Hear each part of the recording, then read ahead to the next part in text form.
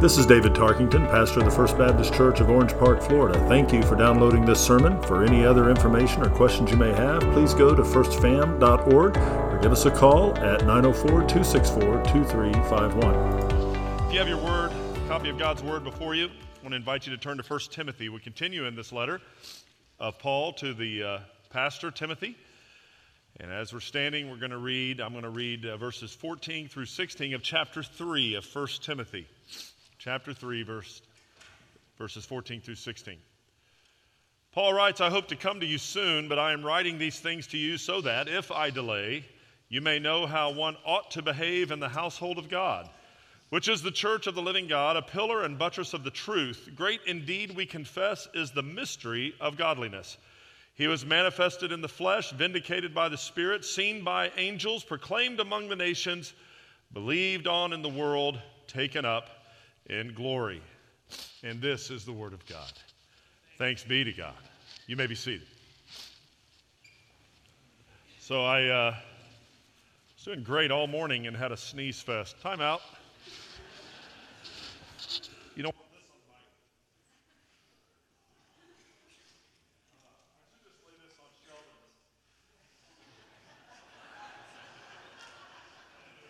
Funny in a COVID world. All right. So the question of the day is, do you love God's church? Do you love God's church? And of course, it is Sunday morning. We're in a church building. It is Christmas season. It is the Lord's Day. So the answer is, of course, well, yeah. But let's think about that question again. Do you love God's church like Christ loves the church? See, love's a funny word, and in it so many different meanings in English, so many things, so many different varieties. We look at the Greek, and you've heard sermons on this, on the agape and phileo and other types of love, and yet in English we just have that one word. So when the question comes, do you love God's church, it is a good question. It is a challenging question. It is a question that resonates throughout all that Paul writes in the New Testament and all that the other New Testament writers are speaking of at this point. But when we ask ourselves, do we love the church of Jesus Christ with a righteous, selfless, permanent, sacrificial, devotional love? We have to think about that answer before we just say, yeah. Do we love the church? Do we love the local church? Now see, that gets a little more particular. Do we love the local church, the church that is gathered here today in a building that has a sign out front that says First Baptist Church of Orange Park? Do we love this church? Or sometimes we want to love the church, but the real question is, do we love the church or just the stuff of church? You know, the programs, the events, the age-graded ministries, the community activities, the Sunday school class, the Bible studies, the music, the orchestra, or some other thing that is offered, the fellowships even. All good. And those can be things we love. But the question is that why you love the church? Because of the product that the church produces. What if those things that are expressions that we have of how we do things within the body as the church, in the community, in this world, at 1140 Kingsley Avenue and beyond, what if those things that are what we grew up with, you know, Sunday school and choirs and orchestras and hymns and Bible study groups and youth ministries and women's groups and senior trips and luncheons and fellowships, what if all of that ceased to exist? What if all that which is peripheral to what the church is, which is still good but not necessarily the church, what if all that ended? What if all the products of the local church stopped? Do you love the church? See, I'm confident that many of us do love the church. But to be honest, I also have to tell you that there are just times I love the things of church. But I want to love the church, and I need to know that I love the church truly because of what it is, not because of what it does. See, that's a holy love. And it really kind of comes to the question, does God love you? Well, the Bible says he does. Jesus loves me, this I know. Well, the Bible has told me so. But does Jesus love me for who I am or for what I do? Am I a human being or a human doing? Am I just loved by performing religious things okay? Even as parents, we will tell our children, we love you unconditionally, but sometimes even though we do love our children unconditionally, and we should, sometimes the message we accidentally send is we love them more if they clean their room or get better grades or behave appropriately and stop picking on their siblings. Do we love our spouses with that sacrificial love? Well, of course. But sometimes the message we send is a conditional love, an eros love.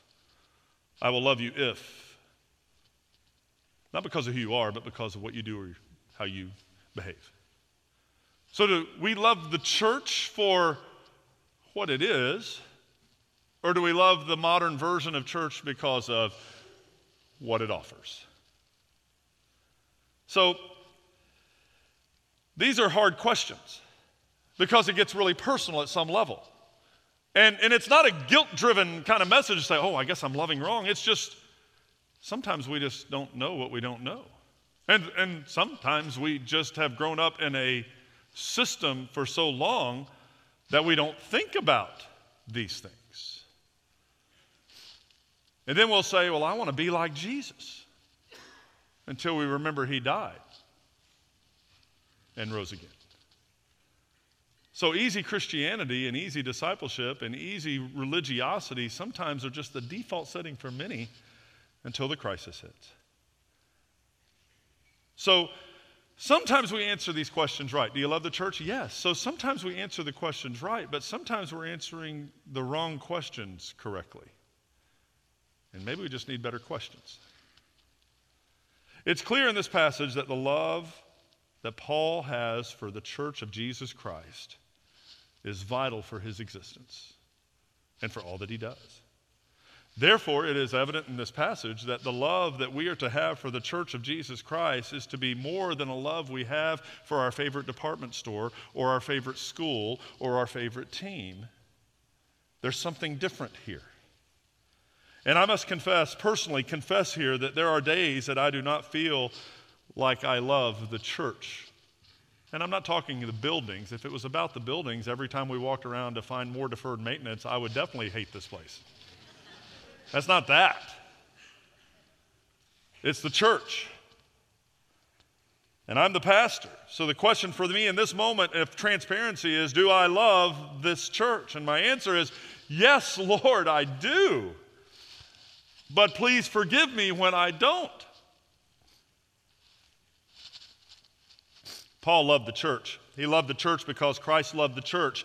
And there is no ignoring this reality as you read through the entirety of the book of Acts, and as you then read through the varied letters from this apostle to local churches and pastors of such throughout the New Testament. And there is a devotion to the gathered believers, to the redeemed, to the Holy Spirit birthed family of God. There is something unique about the family of God that the world cannot recreate. So thus, as we read this portion of this letter from mentor to mentee, from pastor to pastor, from apostle to Timothy, a devotion to the gathered believers, to the redeemed, to the Holy Spirit birthed family of God. So there is a presumed devotion to the local body in this passage and throughout the scriptures, especially the New Testament.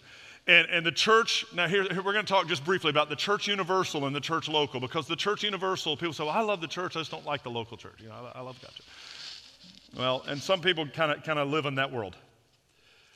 But there is the universal church and there is the local church. And when Christ spoke of the church in Matthew chapter 16, it is rightfully understood as he spoke of the church there that he is speaking of the broad universal church. Now, what is that broad universal church? That broad universal church is that which holds membership of every believer who has ever surrendered their lives to Christ, been born again through the blood of Jesus Christ, has been redeemed by Christ, been filled with the Holy Spirit. That universal church, every Christian that's ever lived, every Christian on the planet today, and everyone who will become a follower of Christ prior to the coming of Christ at the end of time. So that is the universal church. And in Matthew 16:18, Christ says, I tell you, you are Peter, speaking to the apostle, and on this rock I will build my church. The word church right there. And it says the gates of hell will not prevail against it. He said, I will build my church here. And a couple of chapters later, with the very same word, he then obviously, clearly is not speaking of the universal church, but of the local body, and that is different. Matthew 18, verse 17. Because he's given instructions on discipline when people misbehave. It says if he refuses to listen to them, tell it to the church. That's not the universal, that's the local. And if he refuses to listen even to the church, let him be to you as a Gentile and a tax collector. New Christians often find this confusing. And let's be honest, longtime Christians sometimes find it confusing. And in a culture that idolizes individualism and has grown to distrust organizations, you ever met anybody that says, I just don't like organized religion? You ever met anybody like that? Have you invited them here? They would love it here. We're not that organized. So anyway, they kind of hate organizational structures. And there are many who push against the call for local church membership. I don't know why I need to be a member of a local church. I don't even think it's biblical. I believe it is biblical. I believe if you're not a member of a local body of believers, you don't have a pastor. You might as well let the guy on TV be your pastor, because he's not doing your funeral, and he's not coming to your hospital, and the deacons at that church, well, I guess they'll email you because they can't visit you. You got to be within the local body. There is a need for that. I don't know if I agree with that. Some say that. I think you're wrong. Because I think it is valuable and it is a calling. There is a calling to Christ, a calling to the local membership, the local family, the body of believers, and there is the required one another's of Scripture that are allowed within the local body, the connecting one with another. And I believe that this westernized, individualistic, we don't want to join nothing mentality has unintentionally fueled the mega moments of modern Christianity where love of local is swapped for attending in auditoriums with thousands so I can hide. Thus, fellowship is traded for fandom and ultimately to the detriment of the local body. Every local body, regardless how large.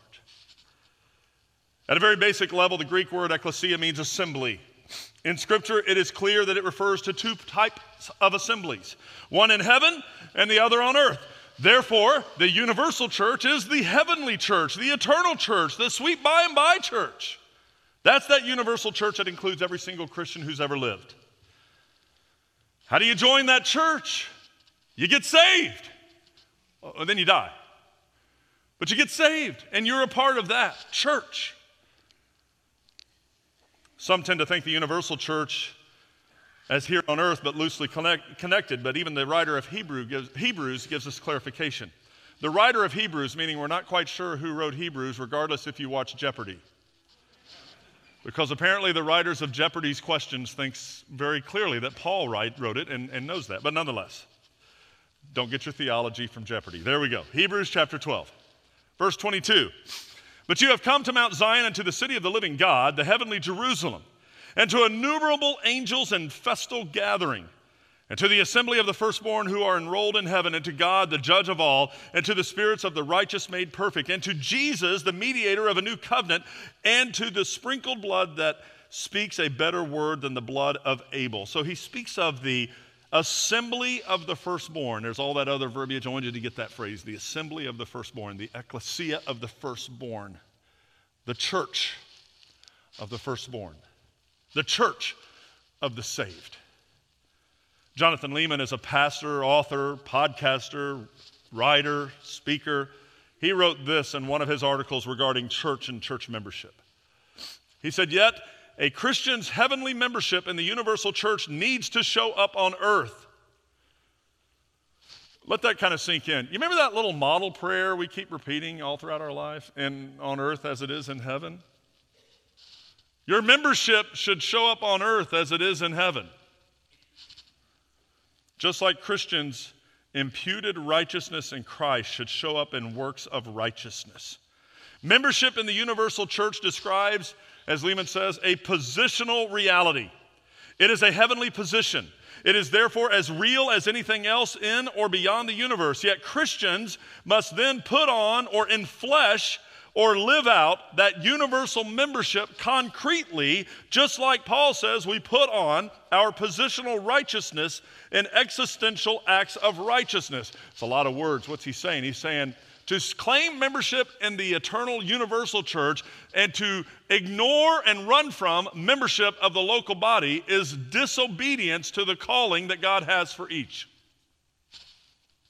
And let me just say, when you join a church, stay there. Don't be a serial member joiner, church joiner. I mean, if your membership letter looks like a passport because it has been mailed to so many local churches over the decades, you might be missing the value of embedded membership for the long term with a body of believers locally. Or not, maybe not. Maybe it's just me ranting. But nonetheless, let's move on. If you love the universal church but refuse the covenant, to covenant with others in the local, your love for the universal church is not real love. It's self-serving, designed to keep you at a distance from other believers so that no one can hold you accountable. See, to avoid membership in the local body is to avoid any potential church discipline. You do know that too, right? Because the universal church is not going to discipline you. I mean, they may cancel you online, but what's that mean?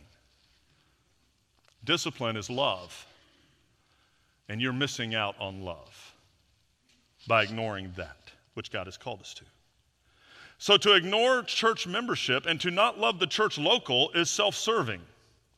And it is created to avoid that kind of accountability required. And it is designed to leave church as an activity you attend or an entity that produces a desired product rather than the living, breathing bride of Christ, which we have been called to love and to be. You may be saying, yeah, but some local churches are not godly. And to that I say, yeah, you're right, and they ought to be shut down. Surely. There are some really bad apples out there. There are so many examples of bad local churches and instances where sin has crept in, set up shop, and led to fake righteousness for personal pleasure. It's not new. It's been around since the day of Paul. I was reading through this again. You know, Paul, I think it was Mike's sermon that he preached on, was it Hymenaeus and the other that was called, I called his name wrong. I don't know how to say it, but the guys that were in the church and leading, but Paul told Timothy, kick them out. And there's another instance in another book, another letter. Here's the thing I never caught till this morning. At one point, Paul thought those guys were good guys. They didn't sneak in saying we're bad guys. They snuck in, got approved, got affirmed, got loved, joined the club, joined the group, joined the class, started teaching, and we're heretics. So yeah, sin has been creeping into the local body since then, and always has. That's not new. Even this letter to Timothy, as I said, addressed the pious heretics. It's a never-ending challenge to keep the local church biblically sound, righteously focused, and fully submitted to the lordship of our Savior, Jesus Christ. Have you ever driven through our parking lot and had to take your car to get it aligned after going through our parking lot? You ever had to do that? By the way, thank you for your offerings. That'll help fix that eventually. But nonetheless, if you drive over here on this side, it's like, you know, I feel like I'm in a Jeep commercial because we're off-roading in the parking lot because everything's doing this.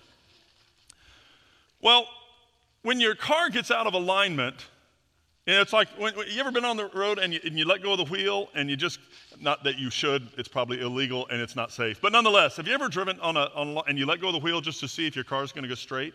And it goes, it kind of goes to the right, you know, kind of like my golf swing, kind of just keeps going.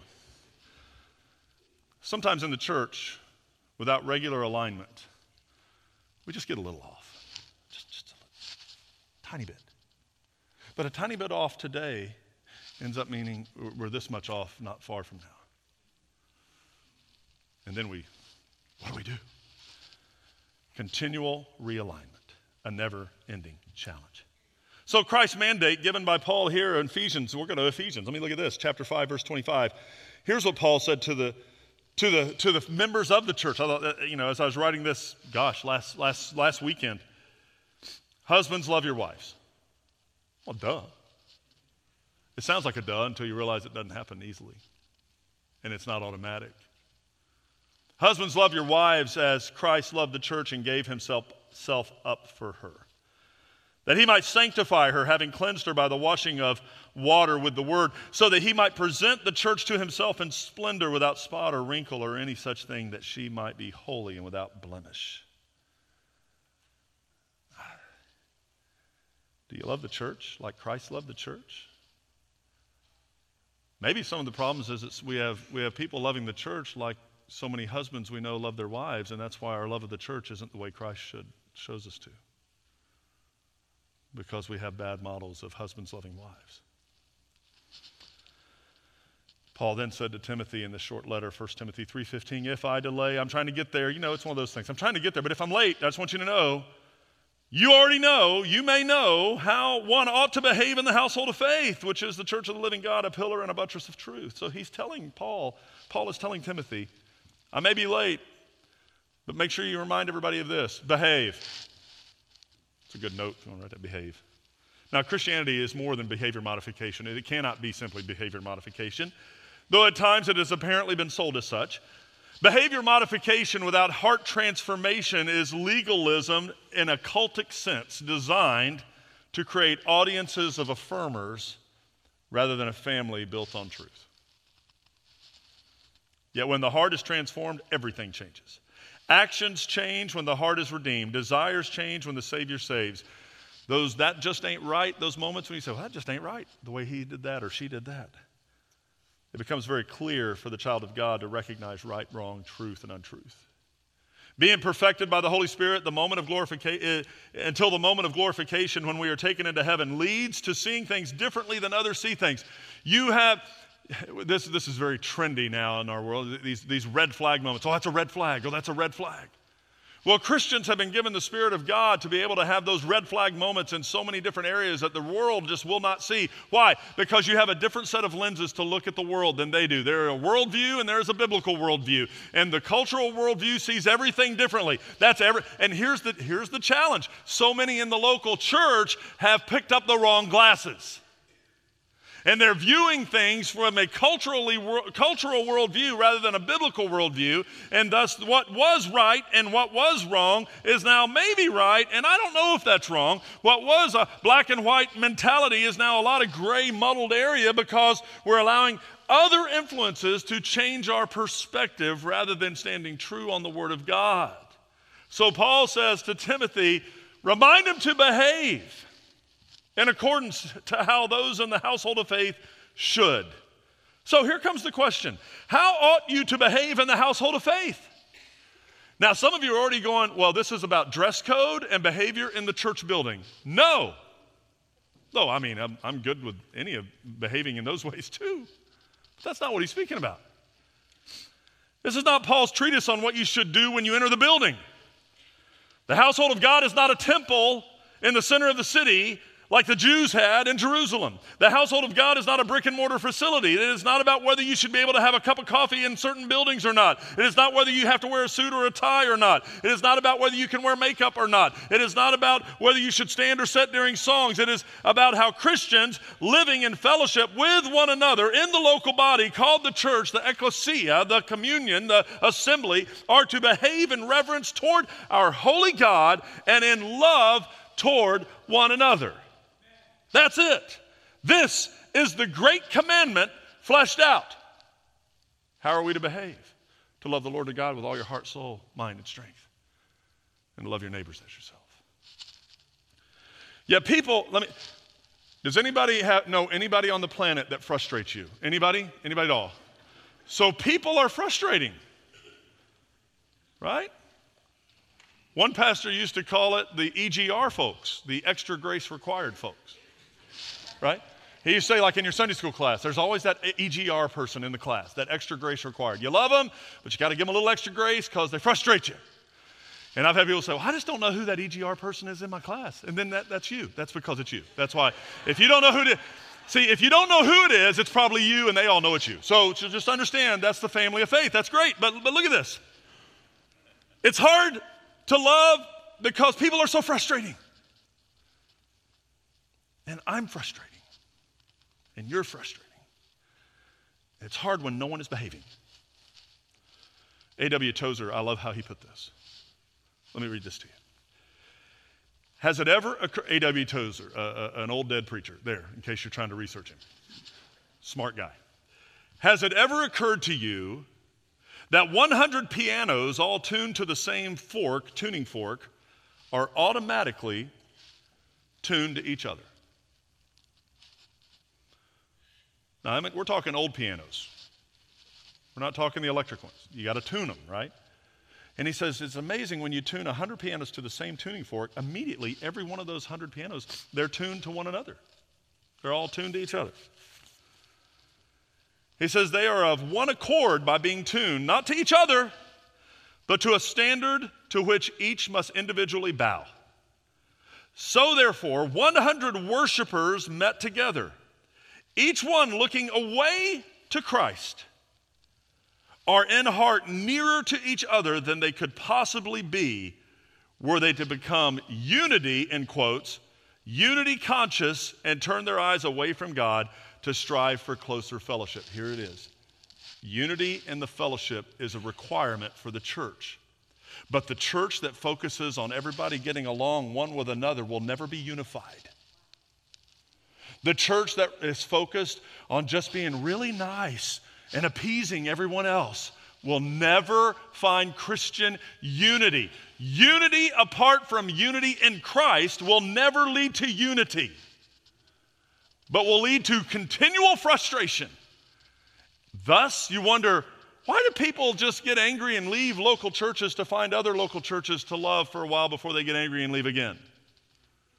Because everyone's trying to get along with one another, and they're tuning themselves to each other rather than to the one they are to be focused upon. So how are we to behave? By looking to Christ first and Christ only, align with him, and lo and behold, we, the church, are unified. Look to one another, and we will simply chase the wind of false unity, trying to appease one another, and we'll never find that. Let me quickly end up and get to this closing. We are to behave, and we are also to beware. Beware. Paul gave clear instructions of who should lead the local body. We talked about this the last couple of weeks. To discount this by allowing redefined cultural desires change the word leads to a liberalization of Scripture that results in local churches who have forsaken the truth and eventually will hopefully shut their doors. Thus, buildings that say church on the signs are therefore absent of the Spirit of God, and they are churches in name only. Wrong leaders in the local body hurt the flock for generations. Do you understand that? When the wrong person is in the wrong position in a local church, even when he is kicked out, arrested, thrown away, got out, run out of town, the church suffers for decades. We've been there. That's part of our history. Cloudiness on the calling of leaders results in the categorical positioning of the unqualified. Cloudiness in the calling of the leaders in the church results in categorical positioning of the unqualified. Thus, someone gets a title but should never hold it. Thus, the entire church suffers and sheep are hurt physically at times, but always spiritually and often emotionally. The church is called here by Paul the pillar and buttress. That's a foundation. That's a term used here to show how firm it is, how solid it is, the foundation of truth. This architectural metaphor reveals that what we believe, what we teach, how we speak, how we act, all matters. Behave accordingly and beware of lies. For this is what we live for, the truth. This is what Christ lived for, as he is the way, the truth, and the life. And this is what Christ died for. The truth, the church, his church, for the glory of the Father. Christ did not die for a club. You understand that, right? There's a lot of good deeds clubs in our world, in our community. I'm part of some, but he didn't die for the clubs. He didn't die for a Bible study group. You may be meeting at a Bible study group that's very intentional and very good and very wonderful, and you gather weekly somewhere and you open the Word and you study, with people from other churches, but he didn't die for that, just so you know that. Christ did not die for your parachurch Bible study group. Christ did not die for any parachurch organization that meets in the schools or in the business place or anywhere else. He didn't die for that. He didn't die for that weekly intensive teaching group. He didn't die for your children's ministry or your youth camp or your senior trip or youth event or for your choir. But he died for the glory of the Father and the redemption of the ecclesia, the church. And when we minimize the local church to make it equal to all those other different organizations, even when we say, I love my Sunday school class, I just don't like the church, you're in sin by even saying it. Because he didn't die for your Sunday school class. He died for the church. I fear we as a culture of Christians have so minimized this reality that our gathering together on the Lord's Day, and I know we've squeezed it down to 1 hour, and that messes up some people's schedules. I get that.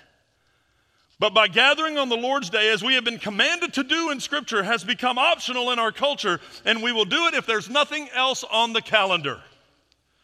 Our worship of family, I'm not talking family worship. We promote that. But worship of family is idolatry.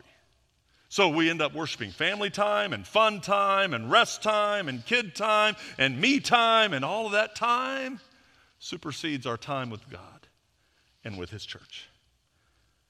This is not a guilt trip. This is a revelation of a slow generational slide into a church world where church is little more than a performance and another thing to do rather than the beloved assembly of the redeemed.